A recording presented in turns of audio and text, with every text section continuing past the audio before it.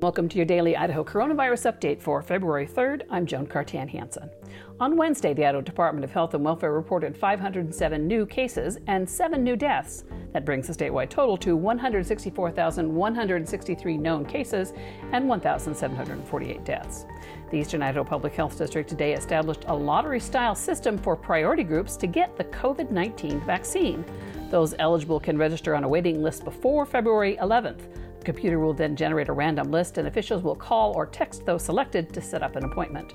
Those who register before February 11th can expect an appointment between February 15th and the end of March.